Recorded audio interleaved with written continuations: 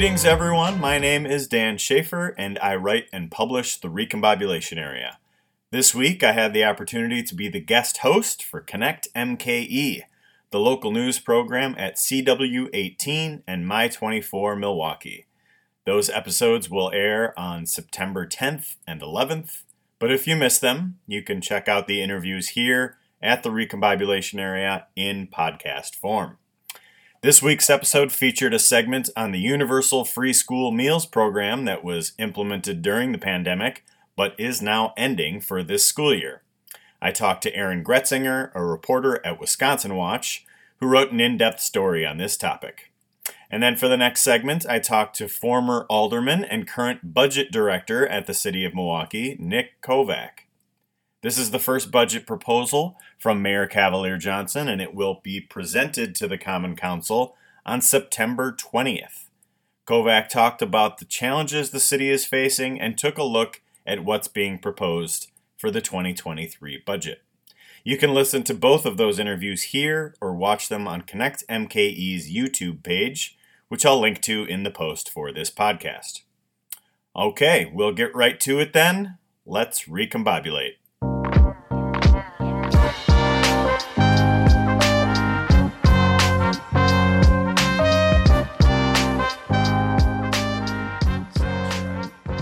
It is back to school season in Wisconsin. For many, this will be the most normal return to classrooms since the onset of the COVID-19 pandemic more than 2 years ago. At Milwaukee Public Schools, masks will be optional and not required for students and staff to be wearing to start the school year as COVID cases are on the decline in the city. But that's not the only thing that's going to be different for this year. A number of relief efforts implemented to help people during the pandemic are changing or expiring. One major change has to do with school lunches. Universal free school meals were offered to children during the pandemic, but that program ended this summer. Joining us today to discuss these changes is Erin Gretzinger, a reporter for Wisconsin Watch, who recently wrote an in-depth story on the free school meals program coming to an end and what might come next. Erin, thank you for joining us. Hi, thanks for having me. So what was the program that was in place during the pandemic? So during the pandemic, when schools shut, a lot of kids were left without this key source of nutrition. So it was pretty quickly recognized as a need to get meals to students despite the disruptions of the pandemic. So a federal waiver was implemented to allow all students to access universal free school meals. So what this waiver did is it basically waived the application process for free and reduced lunch through the National School Lunch Program, which is used by most schools in the United States. So this federal waiver allowed essentially all students to participate in school meals for the first time on a sort of unprecedented scale. So we got to see the benefits of universal free meals in Wisconsin and across the country. However, that program has now come to an end, and legislative efforts at the state and federal level have stalled to re-implement it. So a lot of students in Wisconsin are looking for the first time in 2 years without that option to have universal free school meals. So you mentioned that we did see some benefits from that program being implemented. What were some of those benefits? Yeah, so there were benefits on both the school side and for families. So schools cited a decrease in administrative barriers because they didn't have to keep track of students' lunch accounts. They didn't have to police which students qualified for free and reduced lunch. And experts said that this allowed schools to just give students meals like any other part of the school day. I think one expert put it really well that right now the school cafeteria is the only place where a student walks in, and it's where they're treated differently due to their income status. So it decreased some of those administrative barriers for schools while also curbing this phenomenon known as lunch shaming, which is essentially where students, due to their income status, they can be selected pretty easily in the lunchroom if they're eating school meals, or particularly school breakfast has a lot of stigma. So by allowing everyone to participate in school meals, we saw a drop in sort of this lunch shaming, and experts say that that can be a really positive thing for participation overall. And of course, there were benefits for families. As I mentioned earlier, the application process for free school meals was eliminated. So that meant that families who were typically maybe on the edge of applying or qualifying for universal free school meals could now opt in. Families who maybe have never even thought of using school meals as an option could opt in. And that just created increased benefits overall. And we saw a lot more students participate, particularly in Wisconsin. The breakfast program saw an increased boost in participation, which is a real big feat for the state, considering that we typically rank nationally in the bottom for participation in breakfast. So this program was not only in place during the school year, but also during the summer. What happened during that first pandemic summer of 2020 with this program? So I can't speak entirely to the specifics, but it's my understanding that the seamless summer option was available to most schools in Wisconsin. So students were able to pick up school meals even though school was out, and that option continued through summer, the next summer as well. So basically, a lot of students still had this option to pick up school meals throughout the summer, even though classes weren't in session, or maybe their school was virtual during the pandemic in early 2020. So there were still options for students during the summer. So it's my understanding that this program ended during this most recent summer in 2022. Can you tell me about what ended and what schools are doing now coming into this school year? Yes, so the federal waiver that allowed schools to provide free school meals ended in the summer, and there were some legislative efforts at the state and federal level to revive it, none of which have yet been successful. There was an attempt through the Build Back Better plan to re-implement free school meals, and that would have allowed it, or would have expanded free school meals, and it would have allowed a lot more students to participate. I think the number is somewhere around 9 million. But that failed when Senator Joe Manchin did not pass the legislation, and that, and along with a lot of other provisions in Build Back Better, did not come to fruition. However, there was sort of another attempt at the federal level through the Keep Kids Fed Act, which did extend a lot of pandemic era waivers. However, free school meals did not end up making the cut. There were some waivers that will continue to relax nutrition guidelines as schools continue to face supply chain issues. And there were some temporary reimbursements for school meals that were implemented. But free school meals was not a part of that package, which many experts and agencies had advocated for. Now, you mentioned in your story that some other states are implementing something at the state level. Can you tell me about what some of those other states are doing? Yeah, so some states have explored an option similar to what the Wisconsin legislation would have done, and they basically are providing additional state reimbursements to go with the federal reimbursements that will allow all students to eat for free. And I think that's in Maine and California are two states that come to mind, and there's some others as well that have really picked onto this momentum because, like I said, the pandemic was a really big experiment for universal free meals. We got to see these benefits on a wide scale, and we know that when students eat, there's a lot of academic benefits. There's even some attendance benefits, and so seeing the wide scale effect of the pandemic really motivated some other states to take action, even where federal legislation hasn't been successful.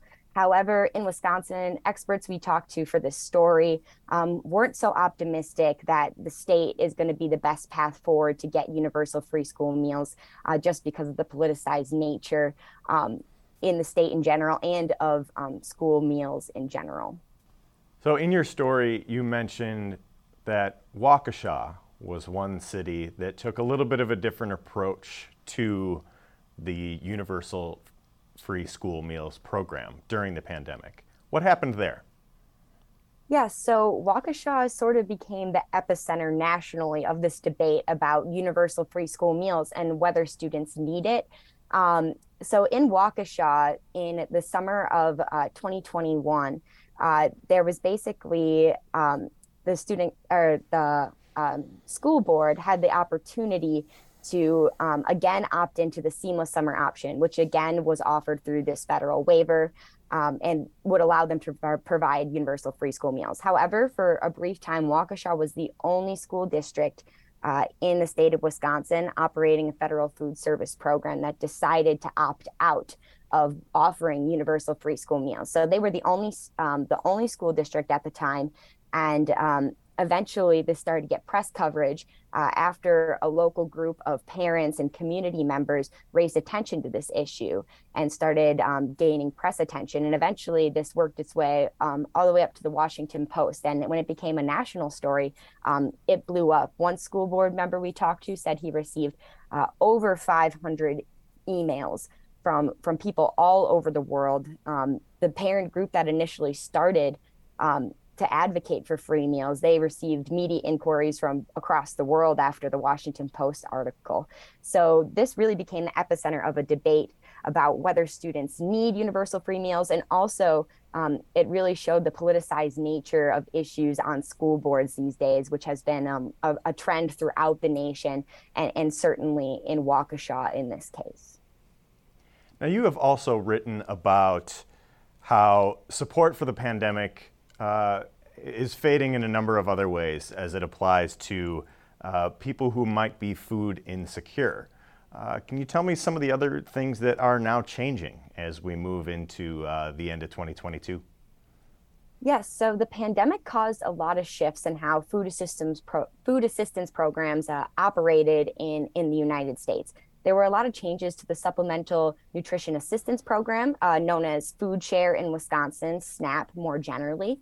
But there was a lot of loosened restrictions. The maximum benefits were increased. And yes, like I said, restrictions were decreased for certain qualifying individuals, such as work requirements, which in Wisconsin have long served as a barrier for some individuals to receiving food assistance. So even though we were seeing an increase in the number of food insecure, in economic distress, I should say, at the onset of the pandemic, this robust federal response to boost the food assistance programs, provide different things like universal free school meals and other economic support systems like we saw through stimulus checks, it actually served to really combat a lot of food insecurity. And a White House report found that food insecurity rates, now that some of those programs from the pandemic have faded, food insecurity rates are actually on the rise again. So it goes to show that intervention can make a real difference for people who are facing hunger, who are facing food insecurity, and who are not quite sure where their next meal is coming from or if they'll be able to afford it. So while experts would love to see some of these bolstered systems persist and seeing the successes of the pandemic, the polarized climate again at the national level and at the state level is probably going to be a barrier to seeing some permanent changes in the country's response to hunger. So the only permanent change we've seen is an increase in SNAP benefits, which is the first time in decades under the Biden administration. But yet a lot of those pandemic supports are fading and are starting to impact families and hunger rates again. So going forward, what are some of the things that experts are going to be looking at this school year? Yes, so I would say one of the things to be on the lookout for is sort of this transition back to the free and reduced lunch application process. And a lot of experts have raised concerns about going back to this model after 2 years because a lot of families have forgotten about this process or it hasn't been at the forefront of their minds. So transitioning back into this school year, there probably is an expected drop in the number of applications. So schools are really going to be trying to raise awareness. I know in Madison, the Cap Times has already produced an article touching on this fact that there's a significant decrease in the number of applications for free and reduced lunch. So this will be something schools are going to be combating, trying to educate families and work with them now that this free meals option is not available to all families. So that will be one thing to look for. And then I would say just more generally, the Healthy School Meals for All Act, which was sponsored by 30 Democrats in the Wisconsin legislature. That bill, its co-authors have said that it's not going away, and that the statewide coalition behind the bill, which includes multiple school districts in support of this act, is still going strong, and that they're making revisions to the legislation, and that there may be an iteration of proposed sometime in the future. Erin Gretzinger is a reporter at Wisconsin Watch, and you can find her story on universal free school meals at wisconsinwatch.org as part of the publication's Beyond Hunger series. Erin, thank you so much for joining us. Thanks for having me.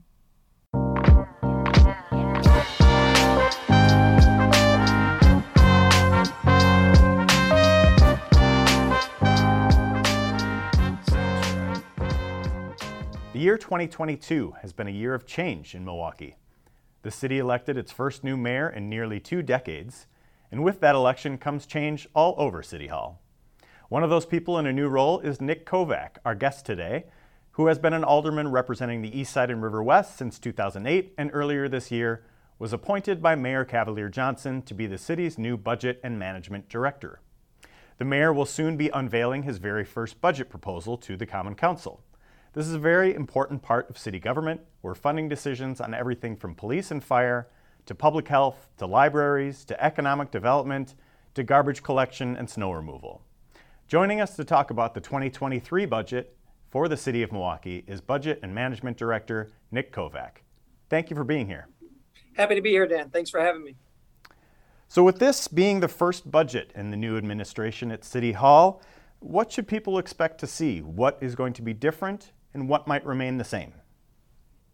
Well, unfortunately, the main thing that's different about this budget is we've really had to look at long-term structural cuts, given the structural realities that are already facing us this year and will become even more acute next year and the year after for a couple of big reasons. But the mayor has certainly announced some priorities: public safety, especially combating reckless driving. And so there are ways to make investments in infrastructure in particular, and also alter the investments we're already making when we redo roads to make our roads safer for pedestrians and bicyclists and drivers. I mean, everybody's safer when everybody slows down. So there's ways to re-engineer the roads to make us safer, and that's definitely a huge priority of the mayor, as is public safety in general, as is public health in general.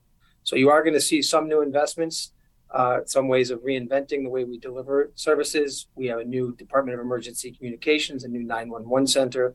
We are expanding the Office of Violence Prevention, mostly through grant dollars. And we're looking at ways to diversify our emergency response. But that's all done in the context of less and less overall resources. Mm-hmm.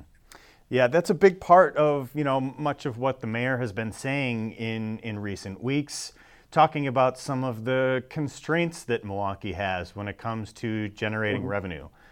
Could you break that down for us? Yeah, I would say there's really 2 big categories. I'll start with the biggest one and the longest lasting one, which is the fact that starting in around the mid-90s, the state basically froze, and every year at least froze and sometimes cut shared revenue payments. Now, it's called shared revenue, but it's our money. We pay it in sales and income taxes. For over a century, there's been a deal, or there used to be a deal, where the state government said, well, let us collect all the income taxes, and then we'll do a formula, we'll do some calculations, and then we'll share your money back with you. So the state would collect does collect all of our sales and income tax, which puts us among major cities in this country unique. Most major cities have either a local sales or a local income tax. We have neither. We pay a sales and income tax. We don't have local control over it. And for over 2 decades now, it's been frozen, if not cut. So it's been cut by about 20 million. But that actual cut in nominal dollars doesn't reflect the real cut has been $150 million over 2 decades. And that's annual. That's not cumulative. Every year we're 150 million short now. And that compounds with inflation and gets worse every year. So it wasn't 150 to start. But if you compound inflation over the last couple of decades, we're $150 million short. And yeah, in some years the state budget's been strapped themselves. But in other years like this one, they have a surplus. And they're not even adjusting our taxes back for inflation, much less making the real sizable increases that would make us whole. So that is the biggest gap in our budget.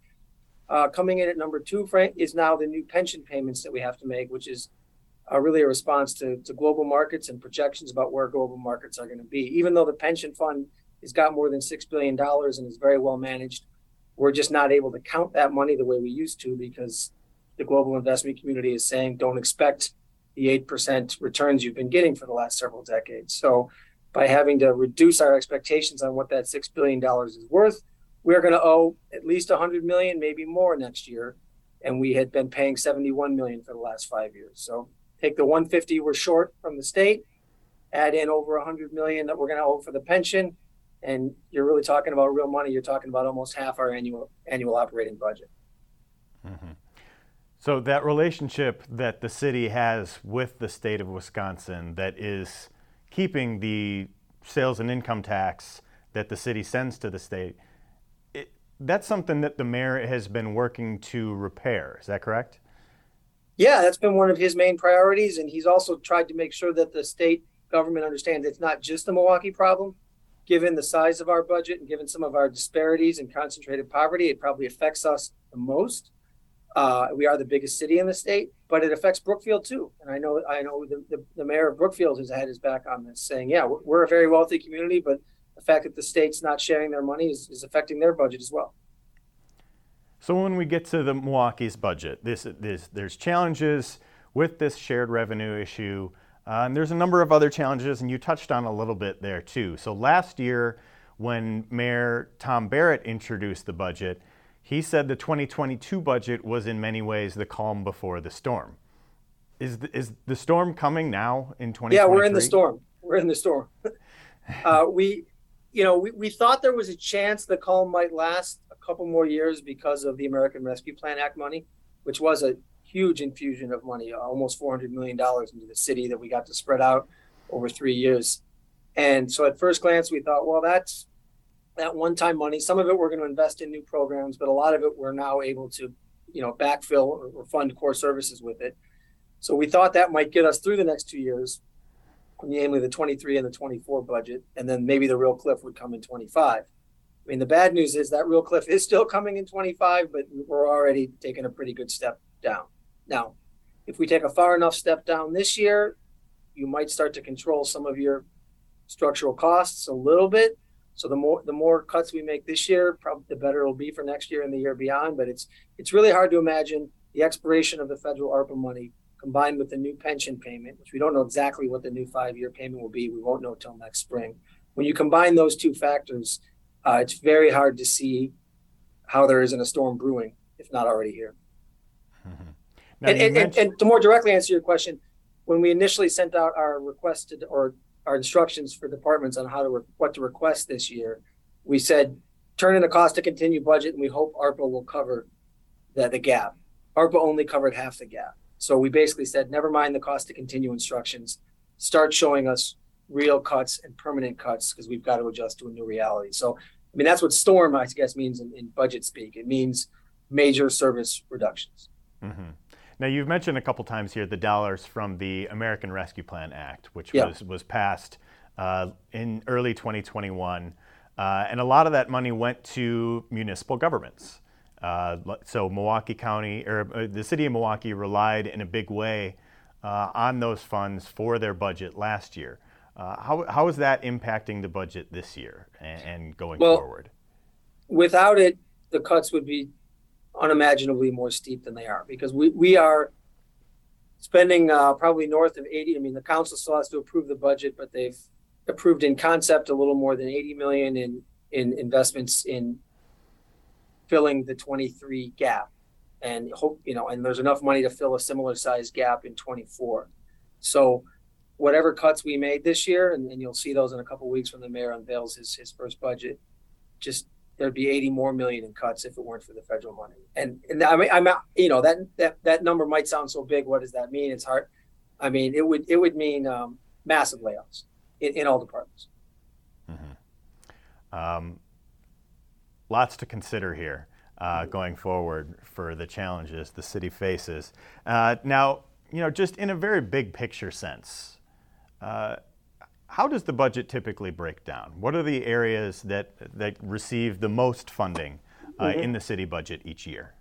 Well, we the actual city budget is about $1.5 billion, but large chunks of that are in debt service or enterprise funds like water and sewer. So we usually talk about the annual operating budget when we kind of show our pie chart of where the money's going, because the annual operating budget is the levy supported general city purposes budget is the money that kind of it's the state shared revenue we get, it's the fees and the property taxes we collect, and then we can distribute that in a somewhat discretionary manner.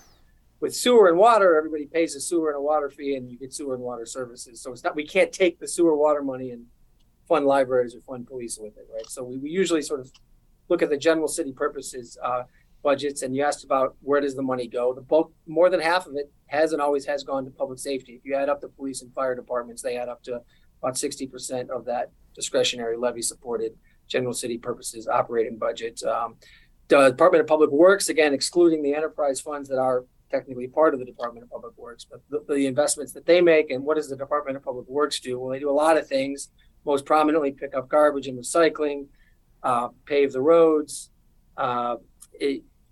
maintain the tree canopy and the sidewalks and the curbs, all that, the nuts and bolts of the city, street lights. That's all the Department of Public Works. That's about 20% too. So all the other departments outside of police, fire, and public works is just 20% of that budget. So that's your libraries, public health, various administrative departments, and Department of Neighborhood Services, Department of City Development.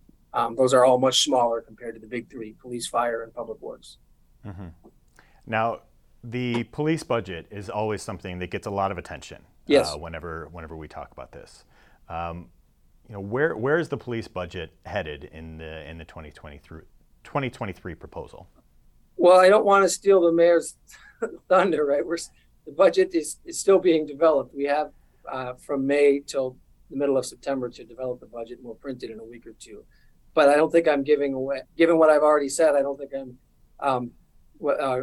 it's a spoiler alert that there'll be cuts everywhere, including police and fire and public works.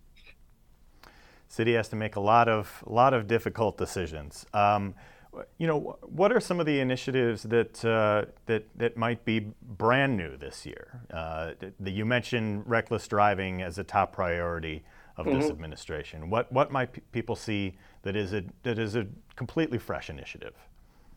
Well, we're looking at various ways to invest, like I said, in the reckless driving and in the narrowing of streets. And in some cases, like on Van Buren Street, you're going to see long-term, protected bike lanes, hopefully that where the actual road is engineered with permanent curbs to be narrower. But you're going to see, I think, a lot more, and you're seeing this in other cities too, what we kind of call sticks and paint, which, some advocates say, oh, that's not enough. And I agree, it's not enough. But in the short term, it's where you can have the most dramatic impact. And it's also how you can sort of test out new traffic patterns and see if they work. So you'll see a lot more sticks and paint, a lot more ways of making interventions, especially at intersections and narrowing roads to slow traffic down. Then the other big initiative, which might not be as obvious to the public and even if you do make an emergency call, you maybe won't know this, but we have basically civilianized the 911 center. We've created a new department so that the 911 will be run as a separate department, which will, I think, long term will give us the ability to diversify how we respond to emergency calls. So that is brand new. It's actually been in the last couple of budgets, but the transition will finally be happening in 23. And I think long term that may really give us greater flexibility and nimbleness in dealing with emergencies. But that way, if you're asking for things that are new, those are the two things that come to mind. And so then looking forward, what are some of the ways that people could get involved with this process? Well, we just had Budget Education Week, and there'll also be upcoming, we're going to have we're going to have a follow-up, an in-person follow-up next week at Greater New Birth Church on September 14th. That'll be next week from 5:30 to 7:30. There'll also be a public hearing where everyone can come. I think it may be virtual this year, but there'll be a public hearing coming up after the mayor unveils his budget, where people can comment on the budget in front of the mayor and common council and all the citywide elected officials. So that's what I mean. We've set up some formal meetings and informal meetings out in the neighborhoods to get to where we're going to solicit feedback. But if you want to read over the budget and have strong opinions about the budget, you should email the mayor. You can email me directly too, and email all the council members, because the budget I'm helping the mayor propose is a proposed budget that the council gets to amend. Very good. Well, Nick Kovac, thank you for joining us today. We look forward to learning more about the budget when the official proposal is presented on September 20th.